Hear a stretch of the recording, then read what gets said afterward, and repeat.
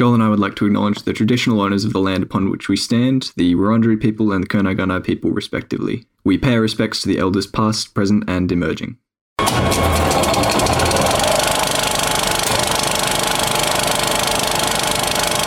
Hello, my snowballs and brandy snifters. My name's Matt Annette, and this is the Cinemangs podcast that I do all by myself, and it's just me this week. And I'm going to end the podcast right here. Thank you for listening.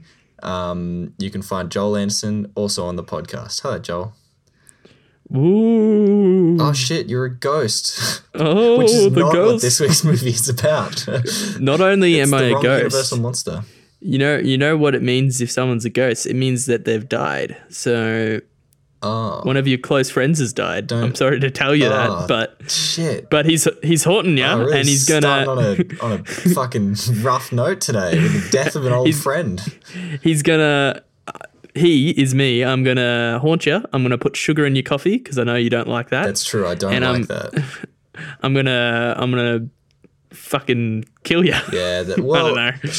Enough sugar in my coffee would probably kill me. My coffee habits have actually been. Well, that's how I'm gonna do it. They've been drifting further and further away from my coffee habits from when I was a 14-year-old. I've now started drinking my coffee cold and black instead of like no milk. Wait, why no cold?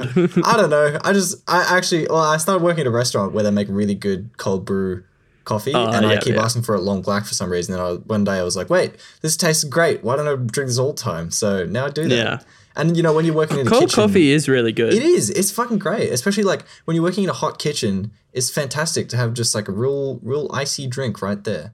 I think that's most people's first like yummy coffee is like a cold coffee full of sugar though. That's true. So, yeah, that's I don't think true. I've ever had a cold coffee without the sugar in there. Oh man, I should give that a go. Go out into the world and yell for a nice long black and see what happens. Yeah. I also realized that full cream milk in coffee just makes it so much more fucking rich and goddamn delicious. No kidding. I have good. I have this strange thing. Well, not strange. I guess it's just science. But like, I tried to make Stranger Things.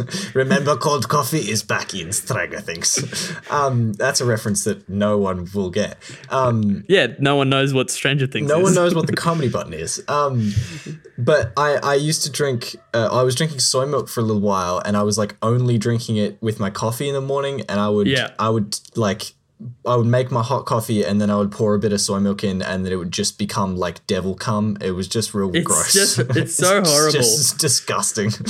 It's really bad. There's milks that mix, the fake milks, I guess, that mix better than soy milk. Almond milk is particularly terrible for just becoming like a shot of cum in the center of, although almond milk is pretty good. It's got a nice sweetness to it, which I quite enjoy. Anyway, let's stop talking about coffee and milk. Look, people came here to hear about coffee, okay? They've gone they've gone through our feed. They've found the most spooky movie in the whole feed. Yeah, speaking of this movie being spooky, it's not. So this week's movie is Let the Right One In, which is a Swedish. I think the Wikipedia described it as like Swedish. A romantic horror movie, but I think it's just it's more of a existentialist drama coming of age. Yeah, totally. With some like a couple of slight jump scary scares. Bits. Yeah. But yeah, it's like a Swedish vampire movie about children. And yeah, honestly, like one of which is 200 years old. Yeah, well, or 300, or 400, or 500. We don't actually know. No, the tagline is 200 years old. The tagline is literally like so like sort of funny. Like you would expect it to be a really bad movie if you heard the tagline. Yeah. Allie is 12 years old. She's been 12 for over 200 years. Oh, wow. And she just moved in next door. Yeah, it does sound like the setup for like a kooky comedy. Yeah. And there was actually a TV show series spin-off, which I would imagine is like what that shitty thing Are you doing would be. a bit right I haven't now? seen it. No, for real. Holy shit. For real. Let the Right One In TV series. It was in 2007 and it had one episode, I think. Oh, hell yeah. I believe. Now that is what I call success.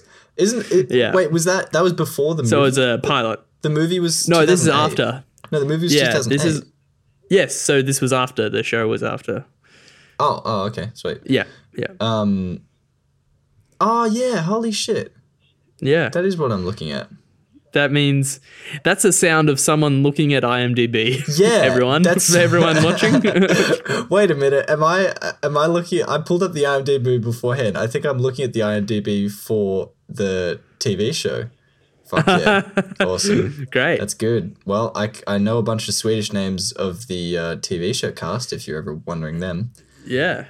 So it's a Swedish film. It is. Have you ever seen a Swedish film? I have seen. I think this is the I've seen first a Swedish few film I've Swedish seen. films. I think I've actually got a Swedish friend, so that's relevant because they're both Swedish. Yeah, great. No, I think my parents used to watch it was a TV show called like The Bridge or something. It was like a crime The show, I'm Westgate. pretty sure. No, it's just called The Bridge or Bridge. I'm pretty sure that's Swedish. I'm not sure. It's Scandinavian in some form. And then Yeah. oh no, there's another one called the what are they called? Tomorrowlanders or Timey Boys or some shit. I don't know. There's a series that I think is either like Swedish or Timey boys. or the Danish or some shit. I don't know. There are all those crazy white languages up there. Yeah. I think this was the first Swedish film I saw. I instantly fell in love. Yeah. I fucking love this film. I wonder. That's what I was sort of wondering because I ended up writing in my notes. I wrote, super well shot, weirdly violent and sexual in a strange Scandinavian way. I don't quite know what a strange Scandinavian way really means, but I don't know. I would be interested to watch. This film is it. Yeah, yeah. I would be interested to watch more like Swedish movies and like see if is this just like a sort of Swedish filmmaking style, or is this movie particularly fucking weird, or what's going on? I think that this film is pretty particularly weird. I think that actual vampire mythology is weird in general, and this film sort of follows in that lineage. In fact, it like sort of like pokes fun of it in a way, in like a really cool way. I think the whole thing of her going in without getting let in. And then starting to bleed from the face is so cool to me. Isn't it? Because you never see, like in vampire films, the What actually actual happens. rules. Yeah, the rules being defied Yeah. or like what it means, why these rules are the rules that they are. Yeah, totally. It's so sick. Or it's just something like boring and straightforward, as the film pokes fun at, as if like there's an invincible wall and they just like physically can't walk into the room without being invited. Whereas this one is like, no, like this is your worst dreams come true. Yes, you will die. Yeah. Yeah. But yeah, so you brought me this movie this week. I've never ever heard of it. I've never seen it on any list. Apparently, it's quite highly regarded. It had a 4.0 average on Letterboxd, I think, which I was quite surprised at because that's Yes. It's I would say that this is in the league of that movie Raw. And that movie, A Girl Walks Home Alone at Night. I'm going to talk about that movie. Yeah. Well, we should do a podcast on that movie eventually. Absolutely, yeah. That movie's fucking sick. It's fucking sick. Is Raw also a vampire movie? I thought that was just about cannibalism. It's just about cannibalism. Yeah, just about those French people sucking each other's arms and such. But yeah, when did you first see this movie? Because if it's any age under 16, then what the fuck, man? Probably 17, something like that. All right, I'll allow it. Yeah. Why? Like how did you find It's on this movie Stan. when you were 17? You were just scrolling through Stan at 17. You're like, I believe I'm finished I jerking off found for the this- 7th time today. It's time to watch a vampire movie. It's time to jerk. Well, no, can't jerk off to this. Nope. No, I believe I found it on Stan. Stan has like the best fucking selection of horror Stan films. is the strangest so streaming good. service, though. It's so good. It's got like whenever I'm like, you suggest some obscure movie to me, I'm like, it won't be on Netflix. Look at Netflix, it's not there. And then I'm like, maybe. And I look on Stan, and of course it's fucking on Stan. But then if you scroll through Stan's like popular movies, it's like the wildest, stupidest shit. Yeah, I don't know why Stan does this, and it makes it like super. It's fun for me because like there was. particularly a period when I was like just first got Stan, and I think that's when I watched this movie, and I was just like going through it trying to find shit on there because I just hide things in strange corners. Stan has a lot of like classic films on there. Yeah. But like they barely show that on the front page ever. Yeah. And then you like sort of like click on a Western sometime and you're like, holy shit, there's like the you might also like section, and it's like, holy shit, there's all these fucking amazing Westerns on this that I just didn't even realize were on there. And I think they do. Yeah. They have some pretty good exclusives as far as I know. Like Godfather of Harlem. The Wu-Tang one. Godfather of Harlem. Yeah. Godfather of Harlem is really good. That's a show that I was like, I'm actually going to watch this because I don't really watch TV very often, but fucking obviously going to watch that shit. Yeah, for sure. What's that dude's name? Which one? That's the Godfather Forrest in Whitaker? it. Forrest Whitaker, yes. Yeah, he's. I'll watch anything he's in. Yeah. You know, he's Ghost Dog. That guy. Yeah. Yeah. It also has one of my favorite TV shows ever, The West Wing. Shout out The West Wing, because fucking propaganda. Shut the fuck up, man. You haven't seen. Let me just. I'm out you right now. I was scrolling through it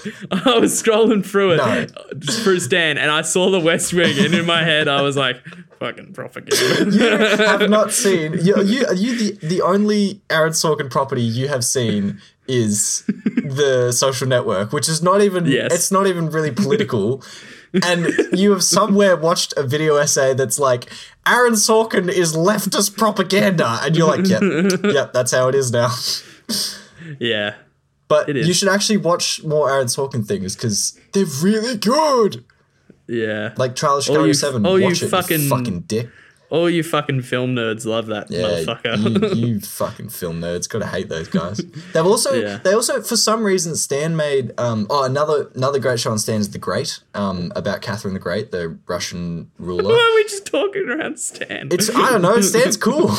And they also, Stan for some cool. fucking reason. reason. It's my favorite streaming service. They also Other made. than obviously Criterion. Criterion's not a streaming service?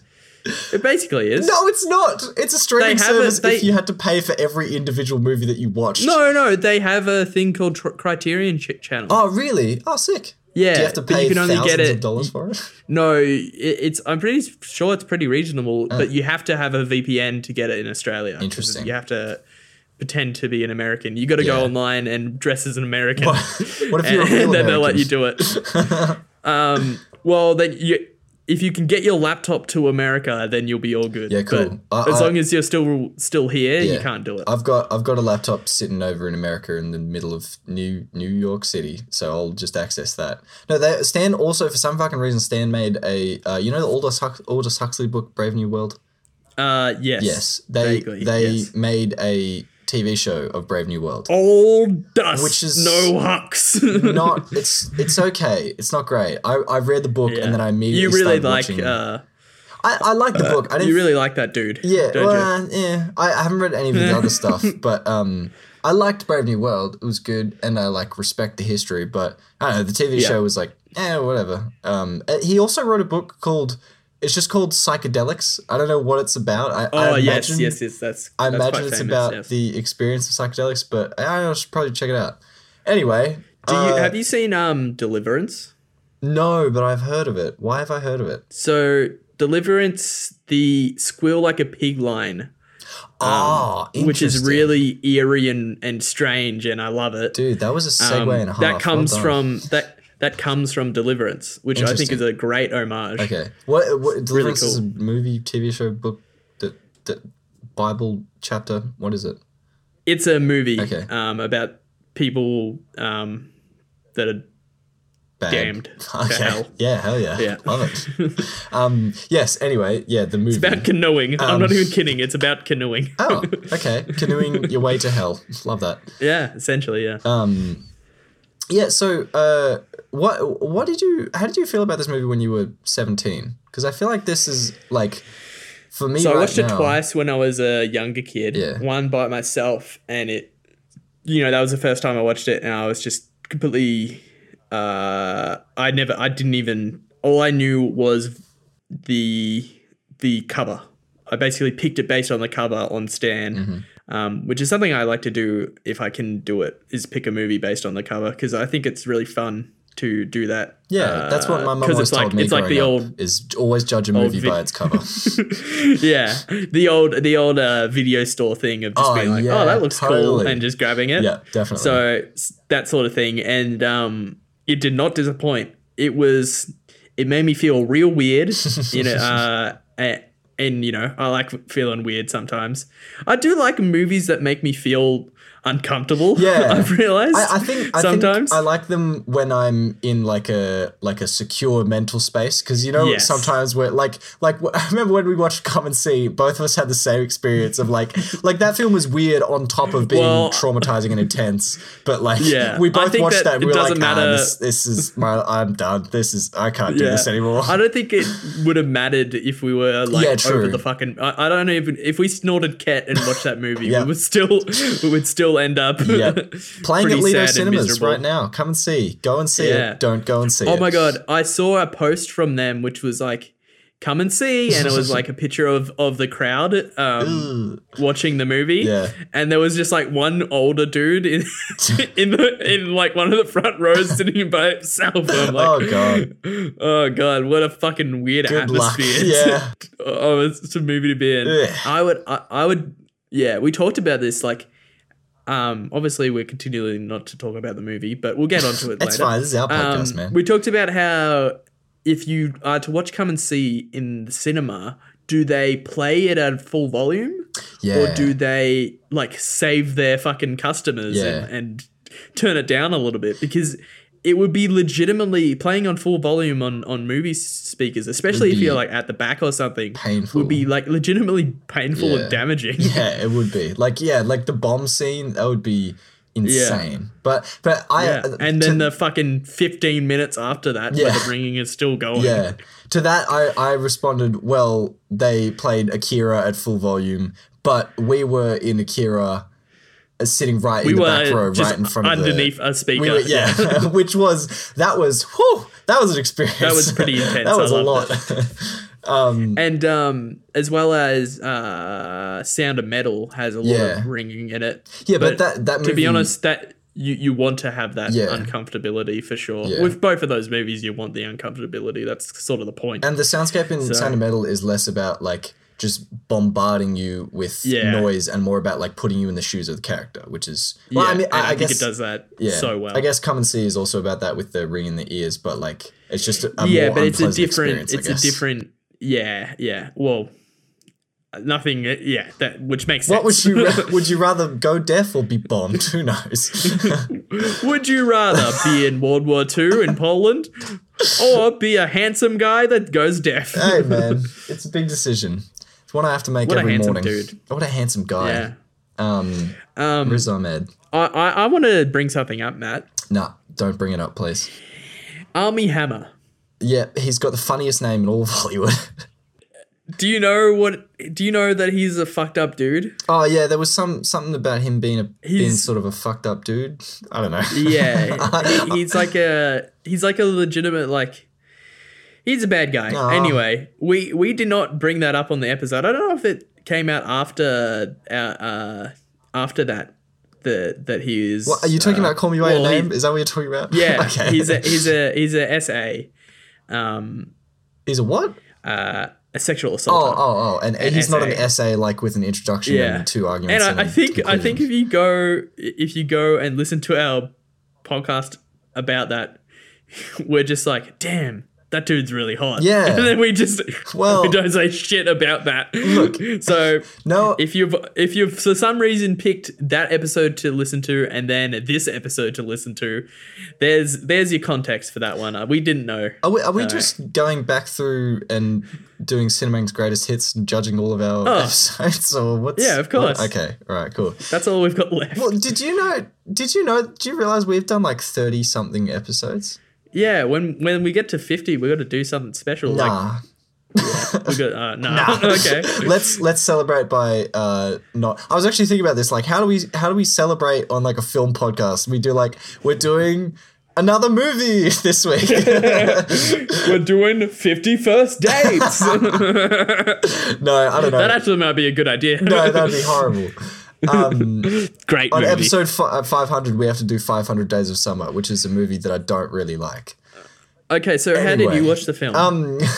So I watched this with Lauren the other night, and we were both kind of like tired, and we were. I was like, oh, Joel said this was a scary movie. I'm kind of like, I don't know if I'm in the mood for a scary movie right now. And it was like dark and raining outside, and we were like, all right, we'll put it on. We'll see what happens. I want to give before you continue, I want you to also say that I sent Matt this like weird video game theme song thing the other day, and he was like, what the fuck is this? He replied, what the fuck is this? And I had forgotten that I had sent that weird video game thing. Yeah.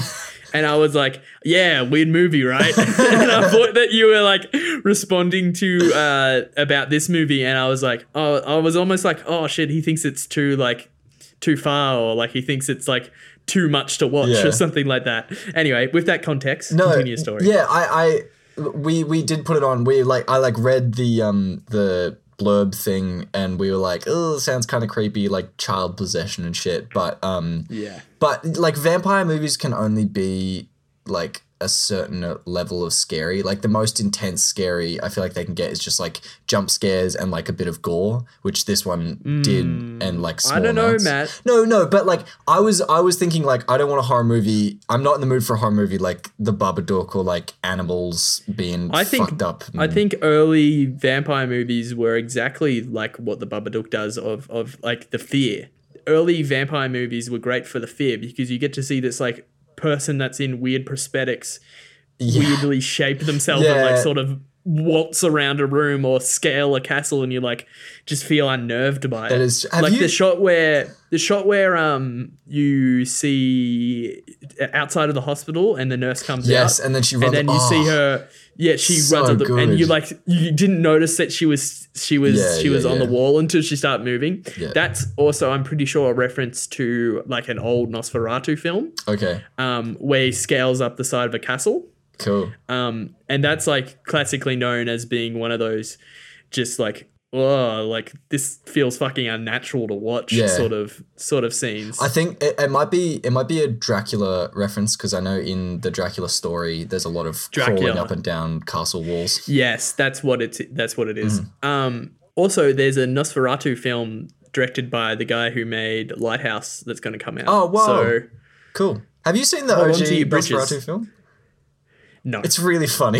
it's really fucking great. It's really goofy, isn't it? Yeah, it is. It's like the costume, the Nosferatu costume is like really cool, especially for the time and like the film industry at the time. But like, it's iconic. It's just because it's partly because it's like a silent film. It's like, it's very hard to do like a horror silent film, you know what I mean? Like, which doesn't, especially now. Yeah. Well, no, actually I think like if you made a horror silent film now in today's age, it just happened to be a silent film, then I think it would be really cool. In fact, like I'm going to save that for when I'm in the film industry. But well, isn't that a movie called directed by John Krasinski about fucking A Quiet Place around and being quiet? But that's basically what that is. That's not a vampire movie, and it's not silent. It has lots of noises. That's a great movie. Also, there's part 2 is coming out very soon. Pretty cool movie. I want to see that. Sorry, we got distracted again. Nosferatu is just it's a funny movie. Anyway, yes.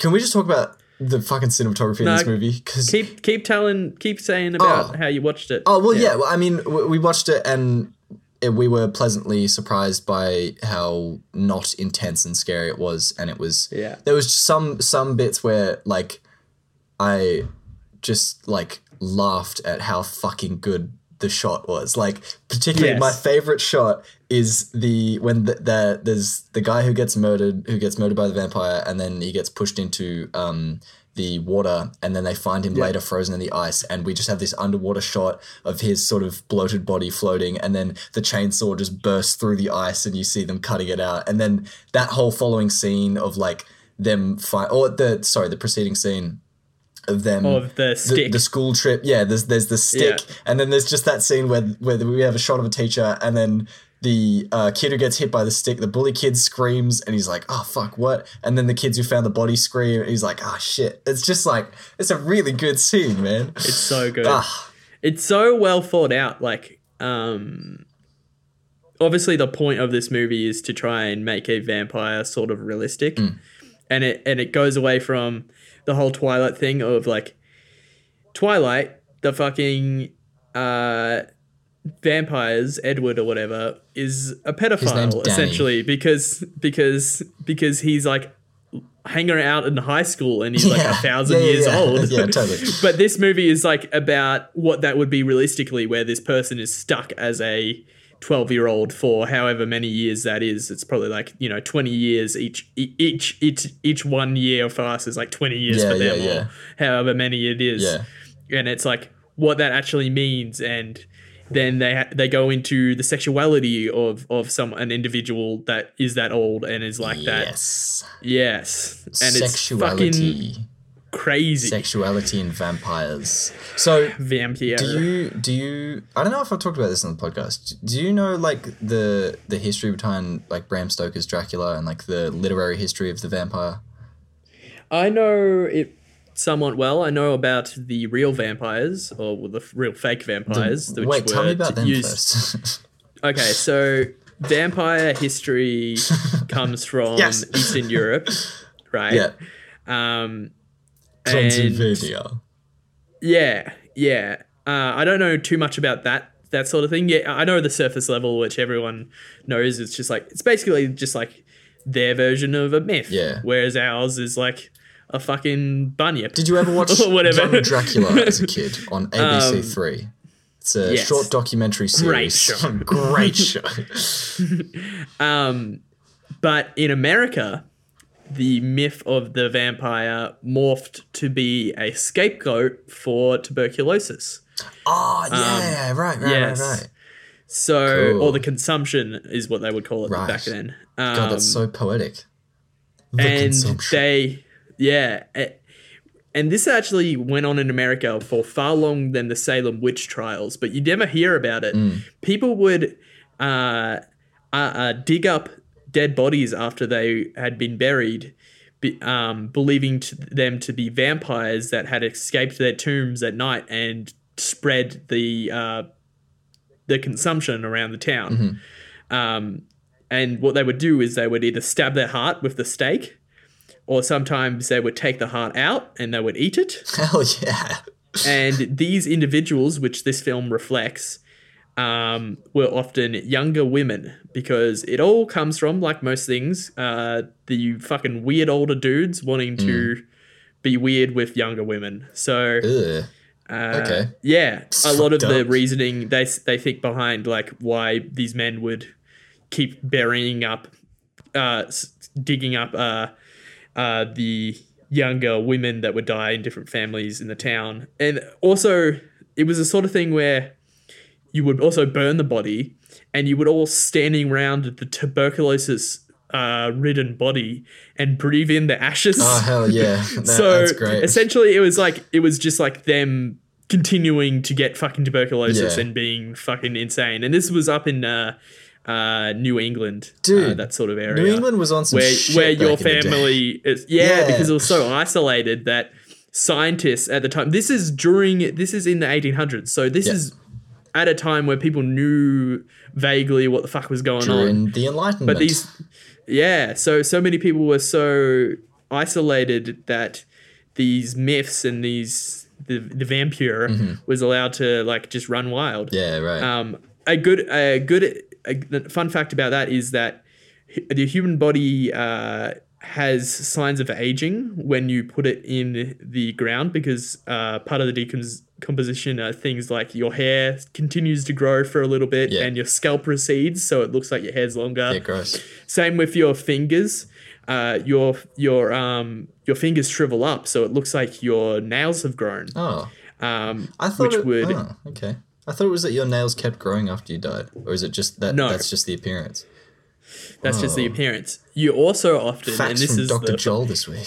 This is the fucking kicker, and this is probably a big reason why people would be like, that is still a living beast that is running around the town. A lot of the times you might sigh or make a groan because air would escape your stomach, Oh. especially if you're in the process of getting dug up because there's so much dirt and shit Right. like moving on top of you. Yeah. Whoa, So interesting. you would dig it up and it would be like, it would literally look like it had like gotten out of its grave and gone around town Yeah. or whatever. I wonder. And there'll be like blood coming out of the mouth or Yeah. shit like that. So I wonder if that- literally blood coming out of the mouth, like it looks as if it's gone to bite people Yeah, and things yeah, like yeah, that. right. So yeah, I wonder if that like the air escaping the body thing is also like the way back origin of like the zombie myth where like zombies Oh. moan. Go, Yeah, yeah, yeah. probably. Yeah, damn. I would imagine so. That's cool. Yeah. So Let's talk about the film. well, can I just riff off what you were saying there? So Yeah, about Bram. also going on in the 1800s, but in Europe. So there was the Enlightenment, right, going on like Yeah. mostly in Europe, but sort of all around the world.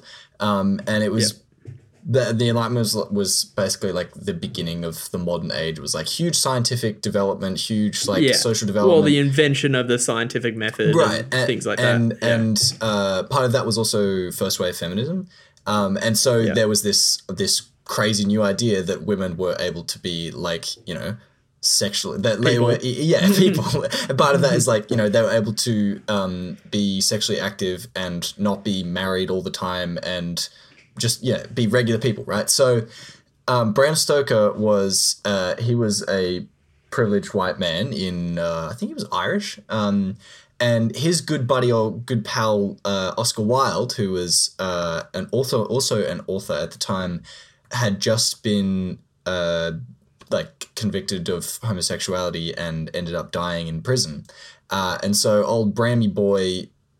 There's some other things, like Bram later wrote a book called Lair of the White Worm, I think it was, which is just full of phallic imagery.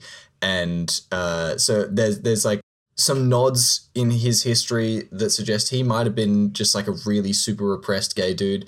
And part of that is like his assumed like hatred for women being in control of their sexuality. And so Dracula, his book, is sort of all about like, there's the Dracula figure who is sort of very sexual, and when he infects or when he like bites women, they become these like super hormone fueled like sex monsters, and the only way to quell that sex monster is to murder her. That's the root of the that's the root of like the sexy fucking Twilight vampires and like the leather bound, like I can't think of show title, but you often get like a sexy leather bound where it's essentially like a man and a harem of women. Totally. As vampires and which is not, it's not fun. Like compared to this is so much fun, and like it makes you think. Like obviously there's been so much thought put into how would this work? So she's ultra powerful. What can she do? Yeah. She has a lackey. His name is literally like something lackey or some shit. Yeah, that's a different character, but yeah, I hear you. Yeah. Well, I'm talking about the old man in this. Yeah, no, I know, but his name Lackey is a different person, I think. But is it? Yeah, they're all. Okay. That's fine. They're all crazy Swedish names. They're all just, yeah, that's not what we should say. Anyway, Hakan is his name. Hakan, yeah, Per Ragnar. What? Per Ragnarok. Oh, is that that's the actor's Per name? Ragnar. Hell yeah, Yes. love it. So yeah, he and let's just say the name of the vampire. Say their name. Lena Lee Do Anderson. it. Nice job. Plays Ellie. Bless Ellie. Yeah, so she has this old dude that fucking collects blood for her, which I would like to see like a whole TV. If there was a TV series that isn't the failed one about the show, I would like to see like earlier in these two, like their lives of trying to fucking kill people and hide the bodies and get all the blood and store it and like have the blood not spoil and all that sort of stuff. It's so cool. So Lauren actually, she fucking called it like 20 minutes into the movie, but she had this theory that the old man who lives with Ellie, because Ellie's really old, right? And the old man that lives with Ellie, Lauren was saying, was once a young boy who fell in love with Ellie and then devoted his whole life to like serving her, like getting blood for her and everything in the same way that like I thought that was going to be the premise, and that this movie was going to be about like this female vampire who was like tricking, who's essentially a succubus. Exactly, yeah, like tricking men into falling in love with her and then like serving her so that she could just keep surviving, which would be like that would be a really fucking interesting premise for a movie. But this movie is way more than a vampire movie. It's actually more than a vampire movie. It's more about young, like, life as a kid. Yeah, but it's also about vampires too. Of course. But the most sort of, other than like all the gore and stuff, the most emotional scenes come from a kid being bullied and two kids falling in love, and I think a really good thing to talk about for this film is the shots of hands. We see like a lot of emotion conveyed through hand placement, hands on windows, people putting their hands against each other's, like when they're in bed together and she like grabs his hand and runs it down his arm, or when they're either side of the door and they put their hands up to each other and he moves his hand and then she moves it again and stuff like that. It's really like, I don't know. I don't know why they chose to do that in this film, but I really like that they just use hands to convey like half of the story in this. It's really cool. And like when he's nervous, he's like fiddling and shit like that. Yeah, there's a lot of shot of feet as well. Did you notice that? Yeah. Which I don't have a interpretation of that yet, but you know, let it bubble, let it brew. Yeah, so this is my third watch of the movie, but I can't say the second one counts because the second one I watched it with a significant other of some extent, and we got to the bit where they show the sort of mold genitals, which is probably the most confronting bit of the whole film. Yeah. And that individual was not wanting to watch the rest of the movie, which is totally fair. So kind of sucks though, because I think that's really cool. Also in real life. But a note on that. I know it's just like a really quick shot, and I'm not sure. I haven't gone back and looked at the frame, but so this movie is based on a book, right? And in the book, Ellie isn't. You know how Ellie keeps saying throughout the movie that they're not a girl? And you assume like, oh, it's because they're like a vampire monster or whatever. No, in the book, Ellie is actually not a girl. They are a boy who was castrated when they were really young. So that like scarred genitalia was meant to be, I guess, like boy's or not necessarily a boy's, but like a castrated penis. So I just figured that it was some sort of thing to do with her being like very old and her relationship with whoever her older vampire person was. That's really interesting because I never really figured out exactly why that was the case. I just thought it was like just a way to talk about or to have have this monster character, have the more significance and have the whole like I'm not a boy or I'm not a girl thing. Yeah. Which and then him being like, yeah, all right. Fucking sick. Yeah. I'm still into you. I thought that was really cool. Yeah, I think that's like the sexuality of the vampire thing is they come at it from a really interesting angle in this movie because there's like children that we're working with, so it's not like their great big emotional scene is going to be when they have sex. It's just going to be like when he gives her a Rubik's Cube, which I think is like that's another example of the hands thing is them solving the Rubik's Cube together. That's true. Yeah, hands. Hands. And then they have obviously the scene of them like in bed together, sort of embracing, which, and to go to Lauren's point of her thinking that it's good, the movie's going to turn around and be like about Ellie fucking with Oscar, making him into a lackey. Yeah. That sort of those scenes. First time I watched it, I was thinking, was like, oh, what is this relationship? Like, is she genuinely interested?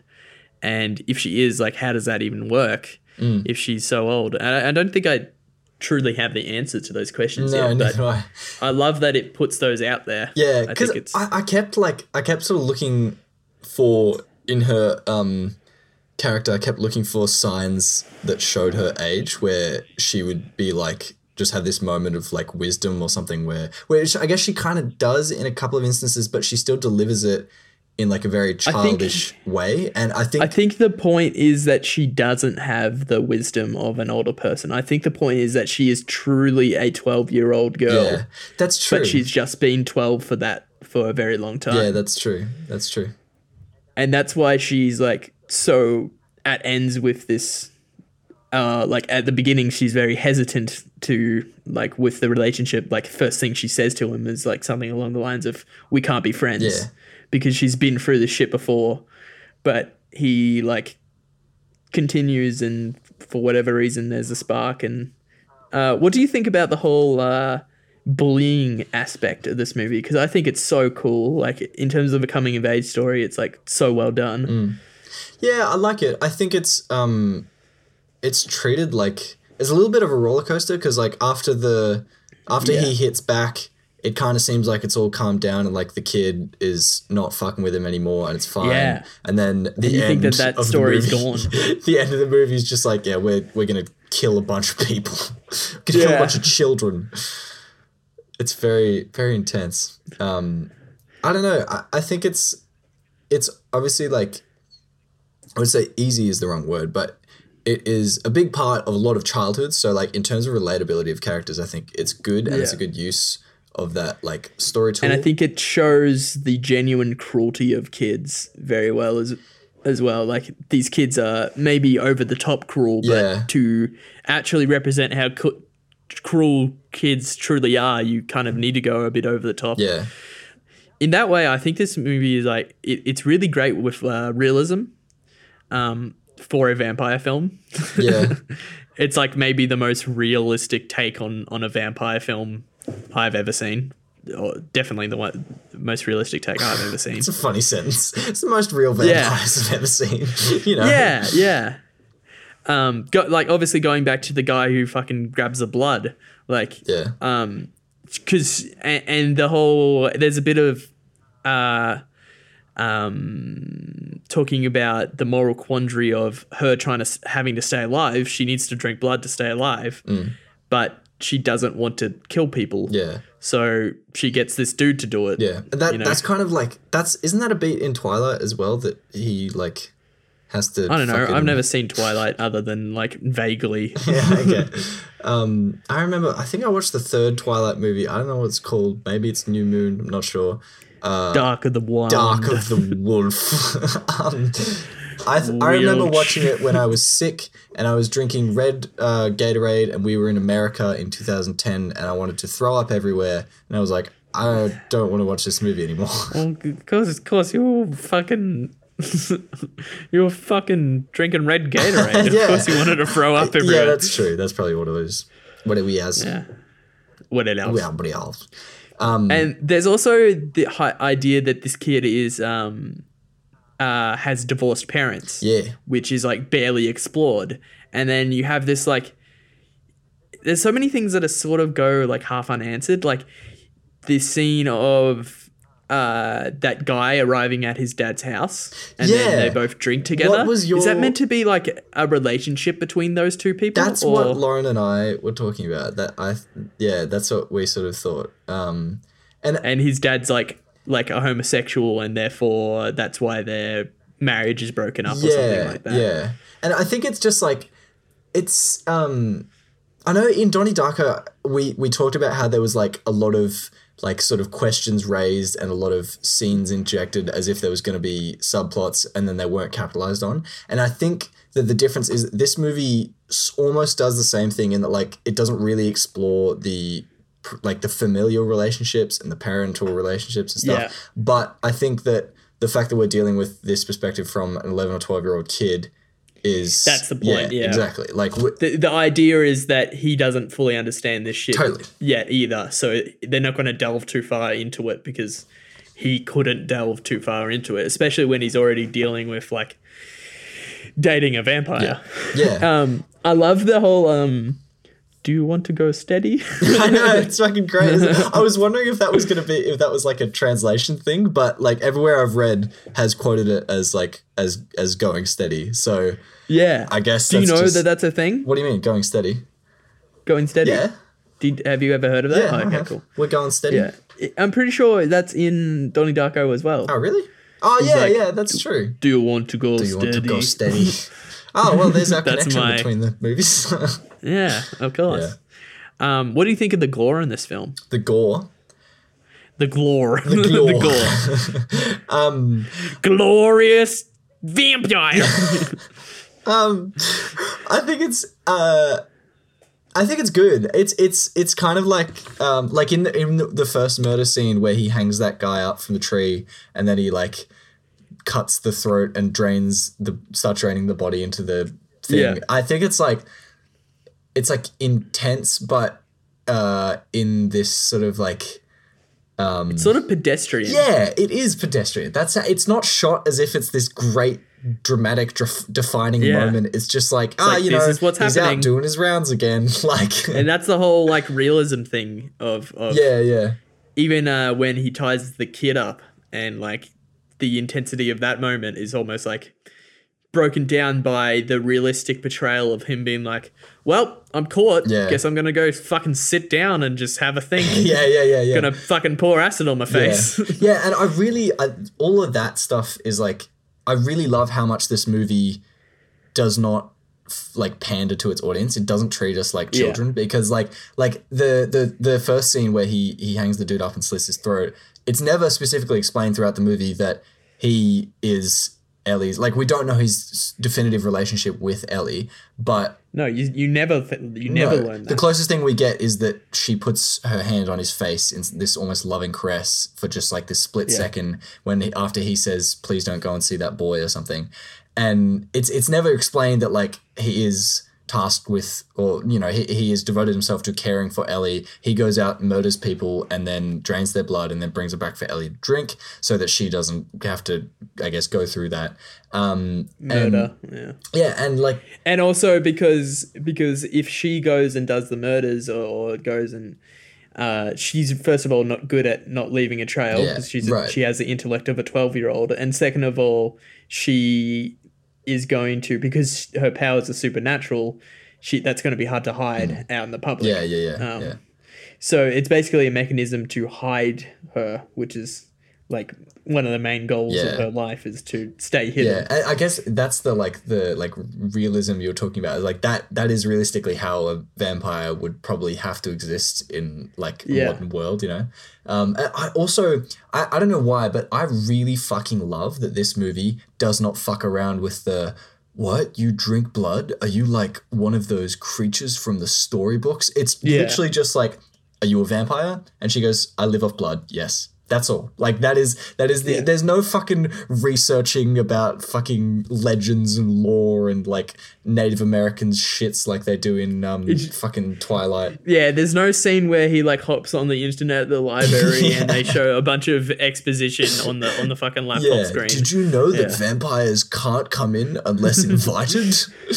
He looks up an old newspaper from the town that they're in, and it's like vampire scene 19 well, this movie is set in 82 1964 Man 12-year-old with blood vampire sucked. sing. So I just love that it doesn't fuck around with that stuff. It's just great. I really appreciate that. And because in terms of the character of Oscar, his like entire thing is he's like in love. Yeah. And all he cares about like is figuring out what that means and being in this relationship, especially because he's got such a shitty school life and a strange home life. This is like his escapism, is this relationship. Yeah. Great film. So you need to watch A Girl Walks Home Alone at Night. I've seen that. Oh, you've seen it? Long ago, awesome. man. Okay, that's good. Yeah. Because that's like, that relates to the whole discussion about like vampires and women, because that movie is Yes. fucking like it's about a young woman who is a vampire in Iran, and about like the premise of a woman walking home alone at night. Literally, the title is like she's like gonna potentially be a victim of like a predatory man, but in this movie she is. It flips it on her head. On its head. She is a girl walks home alone at night and fucking destroys anyone who steps in her way. Which is it's like it's an interesting premise, and like it's a good movie. It's capitalized on well in that movie, but like the conclusion. I think vampire movies, when they're done right, are really cool. Yeah, totally. And the conclusion of that movie is that like we probably shouldn't. We should probably try and create a society for where women don't have to be blood-sucking monsters in order to be able to walk home alone at night. You know what I mean? Yeah. I wrote a whole. You just got a mini podcast on that. Yeah, I wrote this whole video essay comparing that movie and Dracula for a class last year, and it was fucking great. I love that stuff. Anyway, vampires, they're a great time. Do you want to go over some tabbouleh? Yeah, give me some tabbouleh. Eat less meat in 2021. I've got that one too. These are 5 investment trends investors are looking at in 2021, and it's got a man in a suit, and he's pointing at a big 2021 in front of him. Do you have wanted people born before 1967 to try invisible hearing aid? What the fuck, man? So specific. And also, it knows, like, it should know that I'm not born. I was born in the year 2000. Yeah, that's one thing like, it should. Do you want hot single mums from your area? Yeah. I don't know why I always read that stuff in like a Russian accent. I think that's appropriate. By Russians. It's a good vampire movie. I think we did a good one. I'm glad you showed me this. Yeah, I think that this movie is a very hey, watch this fucking weird Swedish movie type thing. And I'm yeah. There was one like fun fact that I had that I wanted to say, but please don't give me any facts. I hate them. Wow, yeah, keep making those noises. I'm sure people love hearing them.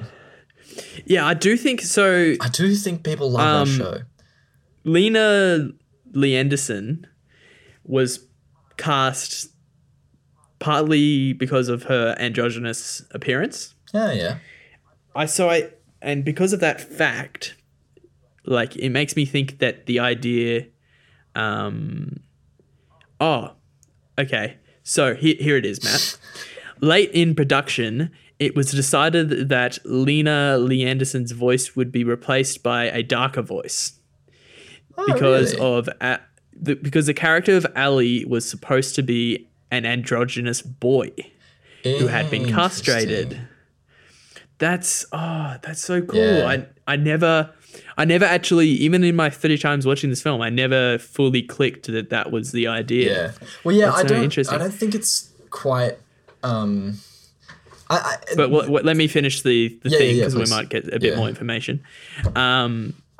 Lee Anderson's voice was considered to be too delicate and feminine to depict that. It didn't stand out to me. Actor's name was chosen for her less feminine voice and more androgynous sounding sound. Was that androgynous sound designer that you just skipped over like it was a ghost of a word? Andromeda. The Andromeda system. Designer stated that her voice also made the character more threatening. Yeah, I did not notice that her voice was dubbed. Yeah, so that's really well done. Oh shit, that's what we need to talk about. What? The cat scene. Oh, the cat. The scene with the cats. Oh, that's the shittiest part of this movie. That is very funny. Those all the CGI cats are so bad. Oh, wow. It's so funny though. I love that plot of that woman who ends up killing herself. I think that was really interesting to see, like what a realistic depiction of someone who gets the vampire disease and what they would do in that situation. Also, such a good, also like what I was saying before, just like the trust your audience, show don't tell stuff. Like fantastic way to show the lore of like that fantasy that like, okay, if she sucks people's blood, if she sucks it all and kills them, then they die. If she doesn't suck it all, then they become a vampire. That's fucking great. They never say that. They just fucking show it. It's great. But yeah, I and the whole cat thing of earlier in the movie, you see the cat like sort of snarl when it's like the vampire is known to be around. Yeah. And you know the vampire's around, but anyway. And then later you see the woman who gets infected. Yeah, whatever her name is. And the cats are like sort of like growling at it. And the first time I watched this, I'm like, oh shit, so the cat's just gonna like make everyone be like, oh, what the fuck's going on? Why are all these cats growling at you? But no, the cats have to fight them. It's almost like there's a secret like witch versus vampire movie scene in this movie where some witch has enchanted all these cats to attack any vampire that they see. Yeah.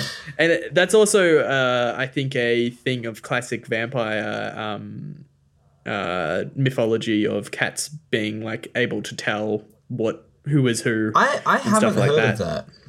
Is that a vampire thing with cats? I think I've seen that somewhere. Right. Yeah. Great. All right.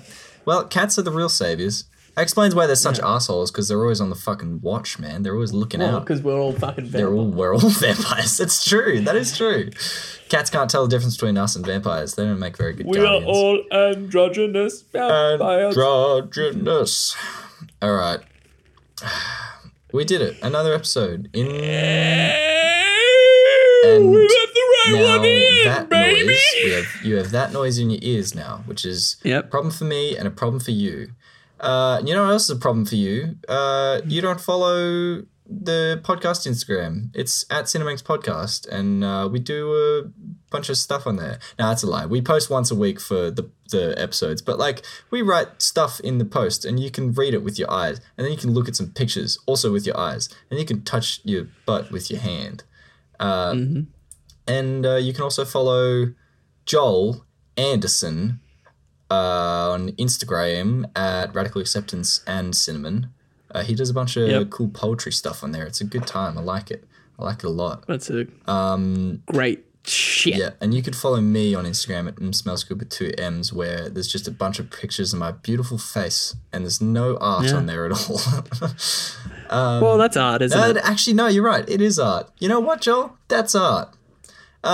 Speaking of art, I love you because you're a work of art. Let the Right One In is taken from the lyrics to the song Let the Right One Slip In by Morrissey. Oh, that's art. That's a fun fact. Yeah. Yeah, that's art. All right. Love ya. Love ya. Bye.